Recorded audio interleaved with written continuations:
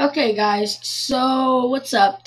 I'm doing this. I did not rename it, but I'm not doing that. I'm reacting to something different. I'm reacting to season 10 of Fortnite because it's not good at all. Like they have these dumb mechs that aren't like I don't like that at all. The mechs are actually garbage. Like they need to vault the mechs.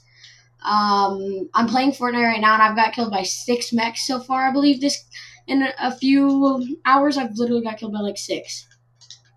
Like it's actually mental. Like everybody hates the mechs, and Epix doesn't want to listen to anybody right now. Like they're all about their money and themselves.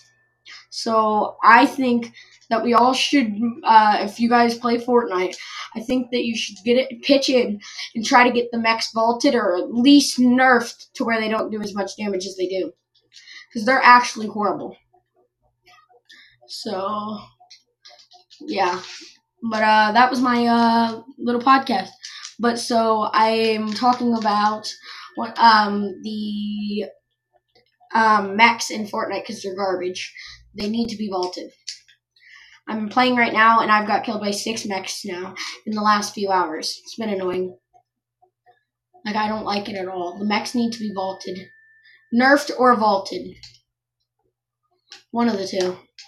So but yeah, so thanks for tuning in, and yeet.